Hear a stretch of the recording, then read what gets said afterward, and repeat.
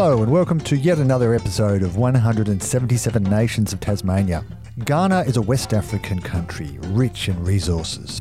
It was formerly known as the Gold Coast and it's currently Africa's biggest producer of gold, but it's perhaps most famous for being one of the world's biggest producers of cocoa beans. However, unfortunately, like many African countries, the people have not always benefited from these resources. Now, my guest for this episode is Desmond, who grew up in a rural area of Ghana. And though he had access to education, facilities, as you will hear, left a lot to be desired. But despite this, Desmond became the first from his school to go to university, and this path would eventually lead to him doing a PhD in Australia and to his current position as a lecturer in management at the University of Tasmania.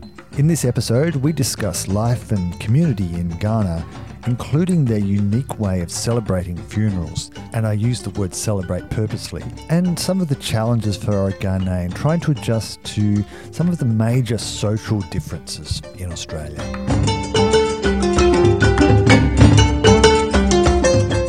I'm originally from Ghana. I was brought up from the northern part of Ghana, northern Upper East region to be specific. And I think I did my basic education in the Upper East, and I relocated to the middle belt of the country, which is Brown and Half region, to do my higher education.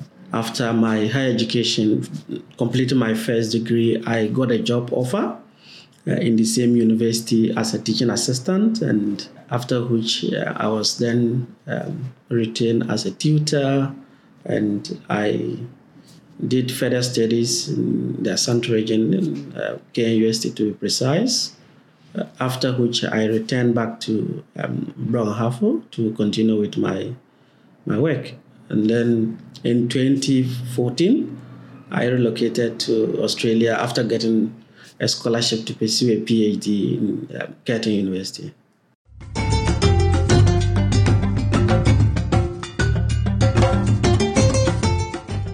Living in kind of countryside, as Australia will call it, in a rural area, having limited access to opportunities in terms of modern facilities. Primary school was quite okay because we had quite a number of teachers. But then in moving to secondary school, where I actually attended a day school, we didn't have electricity. Even a place to sleep was very difficult. I remember we were sleeping on the floor because we didn't have beds, we didn't have dining hall, there was no, so you have to feed yourself. And we had to use lantern as a mode of electricity to study. So it was quite difficult going through that process. And I remember it got a point you have very few teachers, and even in some subjects we didn't even have teachers at the time. So we had to contribute money as students to then kind of get somebody to come and teach us some aspects of some subjects to be able to kind of catch up with our colleagues before we write our final exams. And I think I was fortunate because I think in the history of the school, I was the first candidate to actually pass all my subjects to get into the university from that particular secondary school. It was a happy moment for me, being the first candidate to do so, and also looking at the opportunities that one will have in terms of getting access to furthering your education at the time. Currently, we have almost 100 private universities. Okay. But then if you want to count the number of public universities, you'll be looking at less than 15. So at the time, it was very difficult to really get access to public university because of the number of students coming out of secondary school and also looking at the limited space available in those schools. So I ended up attending a private university, which the fees were very expensive because we're paying about $2,000 a year at the time.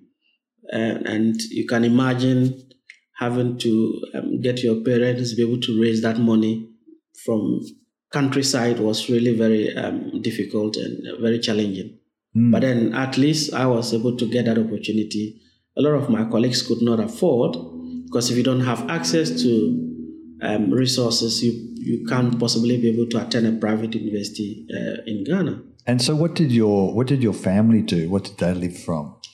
My mom is a petty trader. She's into small business in terms of selling provisions.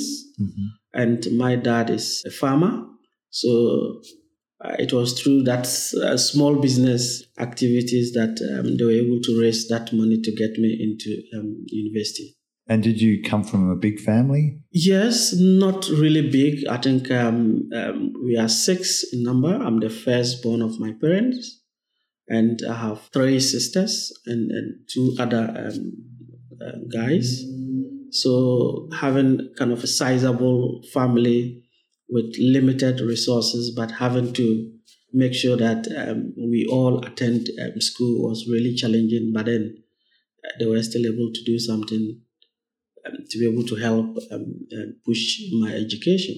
And as the firstborn, so to speak, does that mean that you had a bit of a burden of responsibility? Sure. Yeah. In our part of the world, mostly the firstborn takes up family responsibility. So you do see that, and it's one of the key challenges that you have very few middle income earners from Africa because of the dependency ratio. So it is now your responsibility to take care of your siblings and to take care of your parents as they grow old and they are not able to actively engage in work. So I now have to take that responsibility for my parents and for my kids, brothers and sisters. So it's quite challenging and but then it's part of the culture and environment that you need to also be able to give back to your family for the support they gave you growing up. So by the sounds of it, Ghana, or at least the area you lived in, was very much a bit of a collective mentality. So yeah, there's that kind of system where you just don't have to look within your parents and your siblings, but also the extended family, your uncles, children. Sometimes you might even look beyond just the extended family, but even the wider community. You have people calling you, they need help, and sometimes you are compelled to do so because you see such people as part of your family, not just your blood relations, but because you are all coming from the same community, you see them as a brother or a sister. So in most cases, you do see a lot of the time we refer to people from our community as our brothers, our sisters. Sometimes we are not even related by blood, but that is how we see ourselves. So you call the person your brother, your sister. And what was the environment like where you grew up? Was it a village or a town? Yes, it was a small village, but then we had the opportunity to get electricity very early in the 90s. Also, depending on the location of the village, you need to be able to pass through my village to other major towns. So there was no way you could get an electricity to major towns without connected electricity to those villages. So we had that opportunity to get electricity at a very in the early stages of Ghana's development. And also we had potable water, we had good roads and at the time, but now you do see a lot of challenges in terms of the issue of roads, but to some extent we still have very good roads to my village, but to other communities it's still very challenging to be able to get those kind of facilities. So I was fortunate to come from a town where we still have those kind of basic facilities.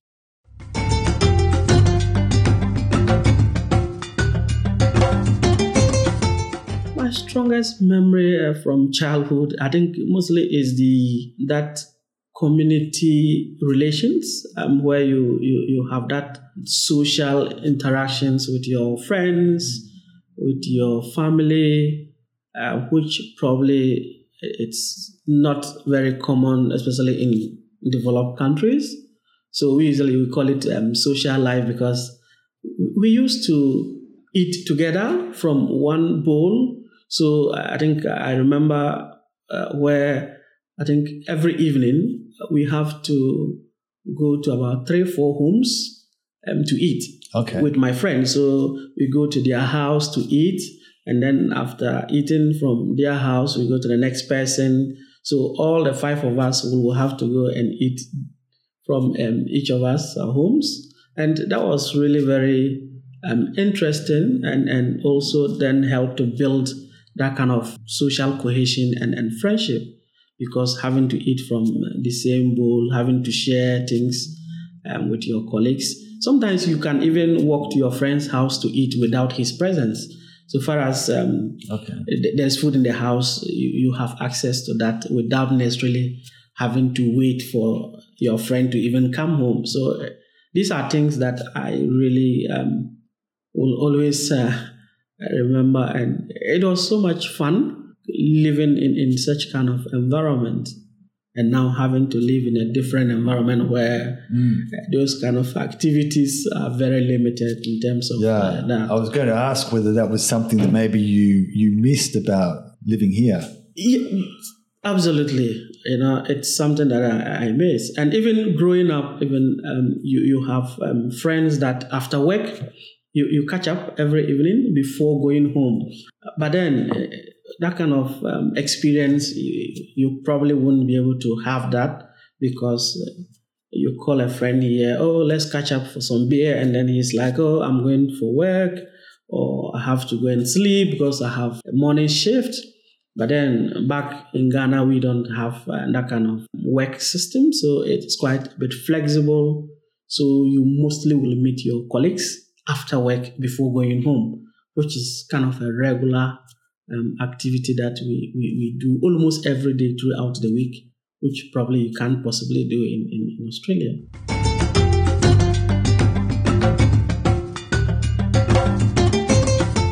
When you were at school, by the sound of it, it was quite a challenging time by the sounds of it. Did you sort of have any kind of ambition or plan about what you would do once you finished? That's a very interesting question. Because of the kind of environment we're coming from, it was very difficult to actually know what you really want to do when you grow up.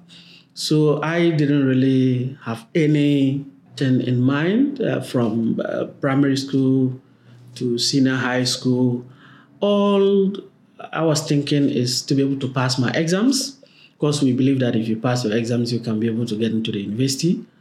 But then it was until I got to the university that I then, started thinking about, I'll probably want to be a lecturer when I complete my university education in the future, and a consultant. I think so. These were the two things, in my mind. But then at the basic level, we never had the opportunity to really think about what I want to be, because it's not an environment that really creates that opportunity for you to actually know what your talents are, and what you really think you can be able to do in such space. So until you get a certain level before you then begin to have that kind of thinking. Yeah. And I only got that after during my university first degree, and then I probably would, it would be good to be a lecturer or a consultant, work with an NGO. And so when I finished my first degree, I was actually, I think, one of the registrar of the school, and actually approached me and said, don't you want to be a teaching assistant as part of your national service? And I was like, no, probably didn't want to go into that kind of space. I was thinking maybe go to a secondary school and teach. But then she convinced me that, it was a good opportunity to be able to achieve my career objective. So I was like, So I took up the opportunity to serve as a teaching assistant as part of my national service. So fortunately for me, after the national service, the university retained me as a tutor, and then I proceeded to do my master's. I came back and I got promoted to assistant lecturer, and then I left to then pursue my PhD, and here I am working still within the university environment, and I enjoy every bit of. What put the idea in your head to be a lecturer? Was there anything in particular or some influence that prompted that? I didn't want to be a teacher at the basic level because you saw that a lot of them were not really making very good progress. Mm-hmm. So I decided that if it is to be a high school teacher or a primary school teacher, then I probably wouldn't want to be a teacher. But then a lecturer at a university, at least there's an opportunity. You see that opportunity to be able to develop yourself to the higher level. At least you'll be able to do a PhD at that level. But then during my first degree studies, we used to have group studies. And in most instances, my friends will usually ask me to come and lead the group. The most difficult subjects, they rather will push those subjects for me to lead. Mm-hmm. And that then requires that I have to go and do my private studies before I come to be able to lead the group. And because you wouldn't want to go there and disgrace yourself. Mm-hmm. So I will have to then go and sit somewhere privately, study, and then come and then lead a group. So after that, your colleagues will say, oh, I think after you have explained these concepts, I think I now get it even much more clearer than the lecturer. So it was through that process I got to realize that, then I can possibly be a teacher. If I can be able to explain things to my colleagues and they even understand better than the lecturer, then I think I should be able to be a teacher and be able to share knowledge with other people. And that was how I developed the interest in becoming a lecturer.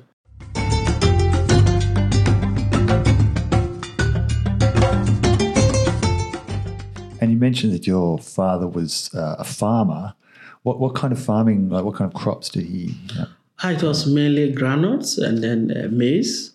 And considering the nature of the weather in the north, it's very difficult to have rain consistently for 4 good months. So you do see that it limits you to the kind of crops that you have to grow, because you are looking at having less rain consistently for more than 3 months. So maize is usually very easier because maize will only need 90 days, 3 months. Mm-hmm. So it's quite good for that particular weather.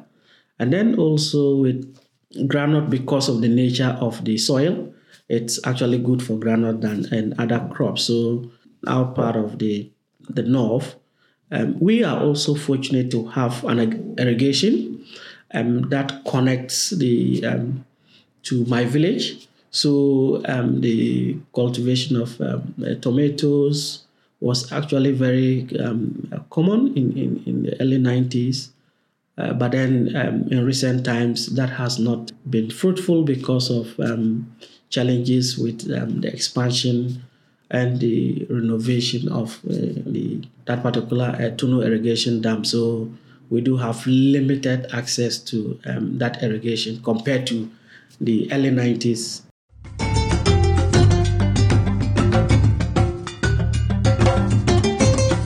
And you mentioned funerals, which just reminded me of something I'd seen about Ghana, is that I've seen pictures of pretty amazing funerals which are very different to what we're used to here.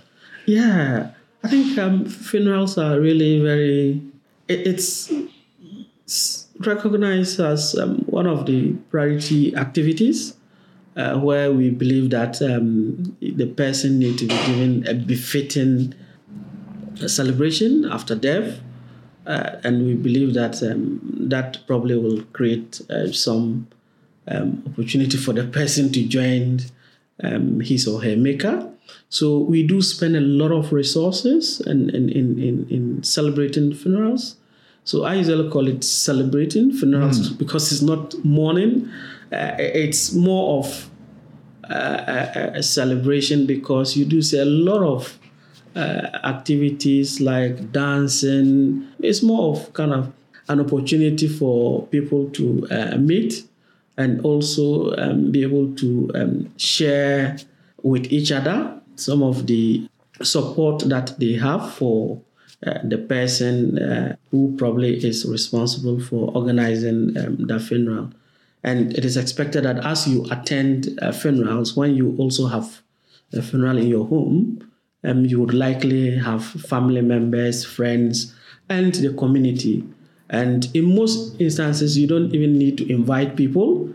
They come to sympathize with you because they are part of that community. So it's not like you are given an invitation to attend this funeral. Only few people may be invited, but the community will usually be present without any invitation because they are coming to support you because you've lost a loved one, and they believe that when they also lose a loved one, you will be present. So kind of an opportunity to support each other during the period of difficulty in your life. It's very interesting because it's such a different way of, or a different attitude towards death and, as you say, more of a celebration than a mourning, which I think maybe is a healthier way to deal with that kind of loss. Yeah, it's a healthy way because then it takes away the mental stress that these families or individuals will go through.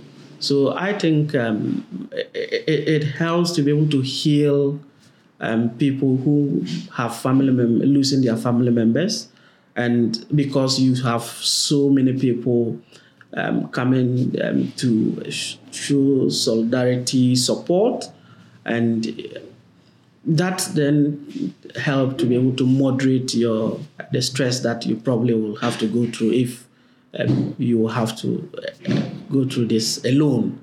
But now here is the case, you have so many, even an entire community, depending on your social status. If you are a very popular person in the community, you would likely have the entire community in your home supporting you, showing solidarity during such difficult moments. So I think it's one of the things I really like about Africa, because it's when you are in difficulty, you have people coming to support you without you necessarily reaching out to them. And they also expect that when they are also in difficulty, you reach out to them without necessarily waiting for somebody to request for assistance, which is really very supportive. And that is what I believe it's more of kind of an environment that is supportive and allow people to help each other. Our system, especially in Ghana, is structured in such a way that every family, you have the family head. So most decisions that impact on the entire family, you do see that there is that level of consultation with the family head. So you probably have to get the family head involved, and he will then call other family members to come together to decide on what we need to do. And mostly, especially during funerals, that is one of the, or maybe marriage ceremonies or other activities that will involve the entire family. You have that kind of collective decision making, which is really good. But if it's about your own personal life, mostly you would want to maybe limit the level of consultation, because sometimes you might think that maybe they don't really understand your own perspective. So you probably would want to, but most instances you still want once in a while want to hear from elderly people about their view of some of the decisions that you want to take as a family member. In our environment, marriage is not the individuals involved. It is the families involved. And that is where sometimes you might not even be involved directly, because it's something that your parents, your other family members will have to do on your behalf. So even if I'm going to get married, I don't need to even go with them. It is rather the family members who will have to go through the processes. I remember when I was getting married to my wife, I was in Australia. Oh, really? When the traditional processes were being carried out by my dad and my other family members.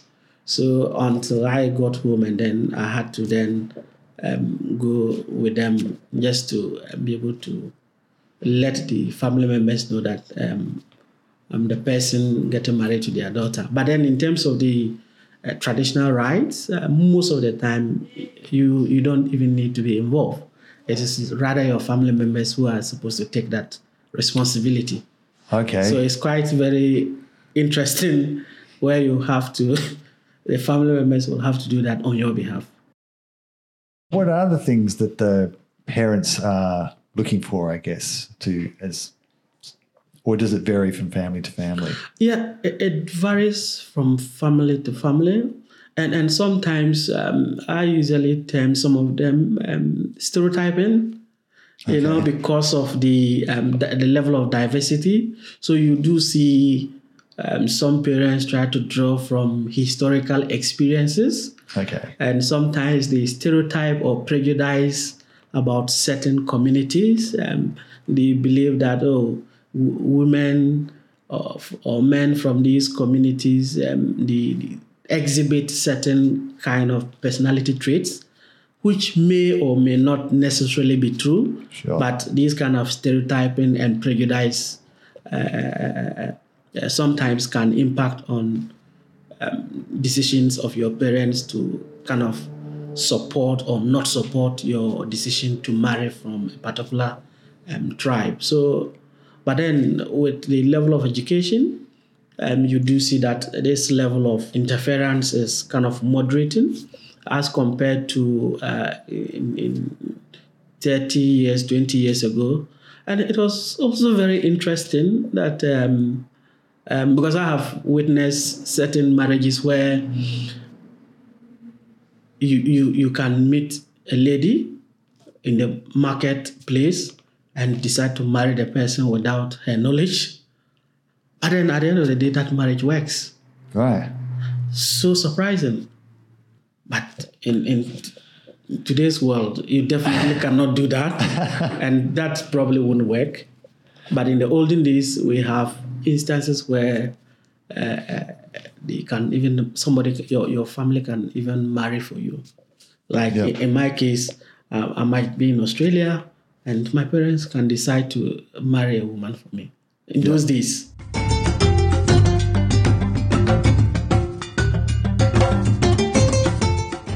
Tell me what brought you to Tasmania in the first place, and what are you doing here currently? I think mostly I would say it's a job. I finished my PhD in Curtin University in Western Australia. So after my graduation, I got a job offer with the University of Tasmania as a lecturer. So I decided to relocate to Tasmania. And tell me a bit about what is the job? Like, what do you do? I'm a lecturer in management. I teach at the postgraduate and the undergraduate level. I teach foundations of management and applied human resource management at the undergraduate level. And I do some research as well. Mostly my research is into human resource management in multinational organizations in developing countries.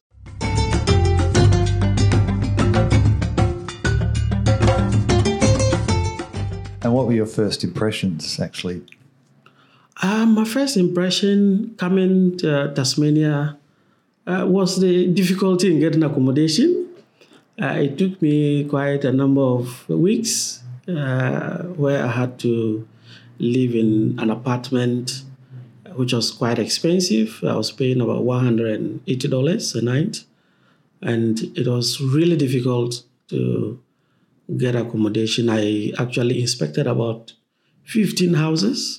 and I never got a place. So I decided to then use Facebook, and I was fortunate to contact one landlord who then offered me a 1-unit apartment in Newtown.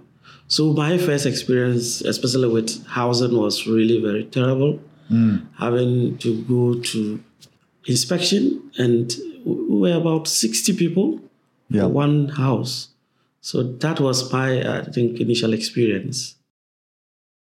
It was because of the nature of the city as well, and being new in town. There was instances where you were booked to visit, to inspect a house, and within 30 minutes to time, they sent you an email and said, oh, there was no need for you to come and inspect the place. It has already been allocated to somebody else. And I'm like, wow. So it was later on, I tried to find out why because I had about 3 or 4 experiences with that. And somebody was telling me, mostly it's about, getting to know a lot of the agents, and they can easily be able to get you in contact with the landlord. So I was a bit surprised. Were there any other things, at least sort of especially at the beginning, that were maybe a challenge to adapt to? I think not really. Apart from the accommodation, I was very comfortable with the environment because very small city. You can easily get into the city in less than 15 minutes. So I was very excited, especially where I was living in Newtown. Sometimes you can even decide to walk to the city. So it was really exciting for me. And also so many tourist sites that you can easily visit. And these are things that you probably would have to spend 40 minutes, 50 minutes if you are living in mainland to be able to get into these interesting sites. So I really enjoyed my initial experience in Tasmania, apart from just the difficulty in actually getting housing. It was really a very great experience, and I've enjoyed my stay in. Sometimes my colleagues will tell me, oh, why not move to mainland? I really find it difficult to make that decision to move to mainland because I really enjoy this place because the environment is so natural and you have the opportunity to be able to move around, freely. And it is also very good, especially for younger families. Yeah. Because you have the opportunity to be able to be very close with your kids, get them to parks very easy compared to mainland where there's so much traffic, where you probably will have to maybe travel maybe 20 minutes, 30, 40 minutes before you get to a park. Yeah. But in Tasmania, you probably be looking at 6-7 minutes you have a park, sometimes less than that. And has it been easy to sort of build social connections, to sort of make networks, that kind of thing? In terms of social connections, it's not that easy, but mostly with colleague immigrants, it is much easier to start that social connection with immigrants because they are also coming from different environments. And they are also looking to build social network and that social cohesion in the community.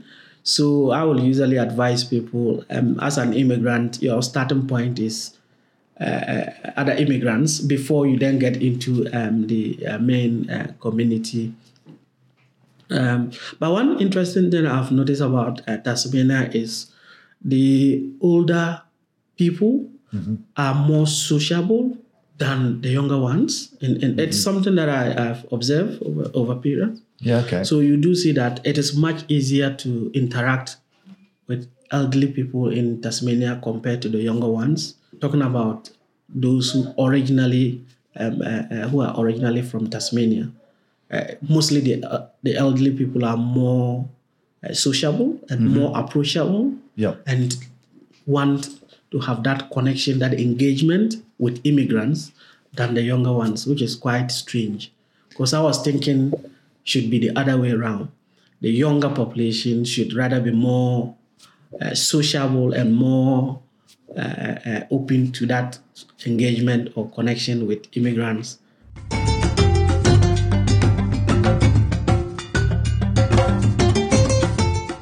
In terms of cultural differences, what would you say would be the biggest differences between Australia and Ghana, or the biggest things you've noticed? I think the biggest differences will generally be that in Australia, a lot of the things are more individualistic in nature. The way people live their lives is more kind of individualistic. But in Ghana, we still build on that collectivist orientation, where you think that the collective interest is paramount to individual interests. But you do see that in Australia, individual interest is more paramount, and people would want to have that orientation in this kind of environment. So you see that. And then secondly, you look at the family structure. You do see that we are still strongly built around the extended family system, where you still have to look at the interests of your extended family members, whilst in Australia it is more narrow to the immediate family, your wife and your children, with limited scope for that extended family responsibility. So even sometimes when you look at your kids will have to leave you.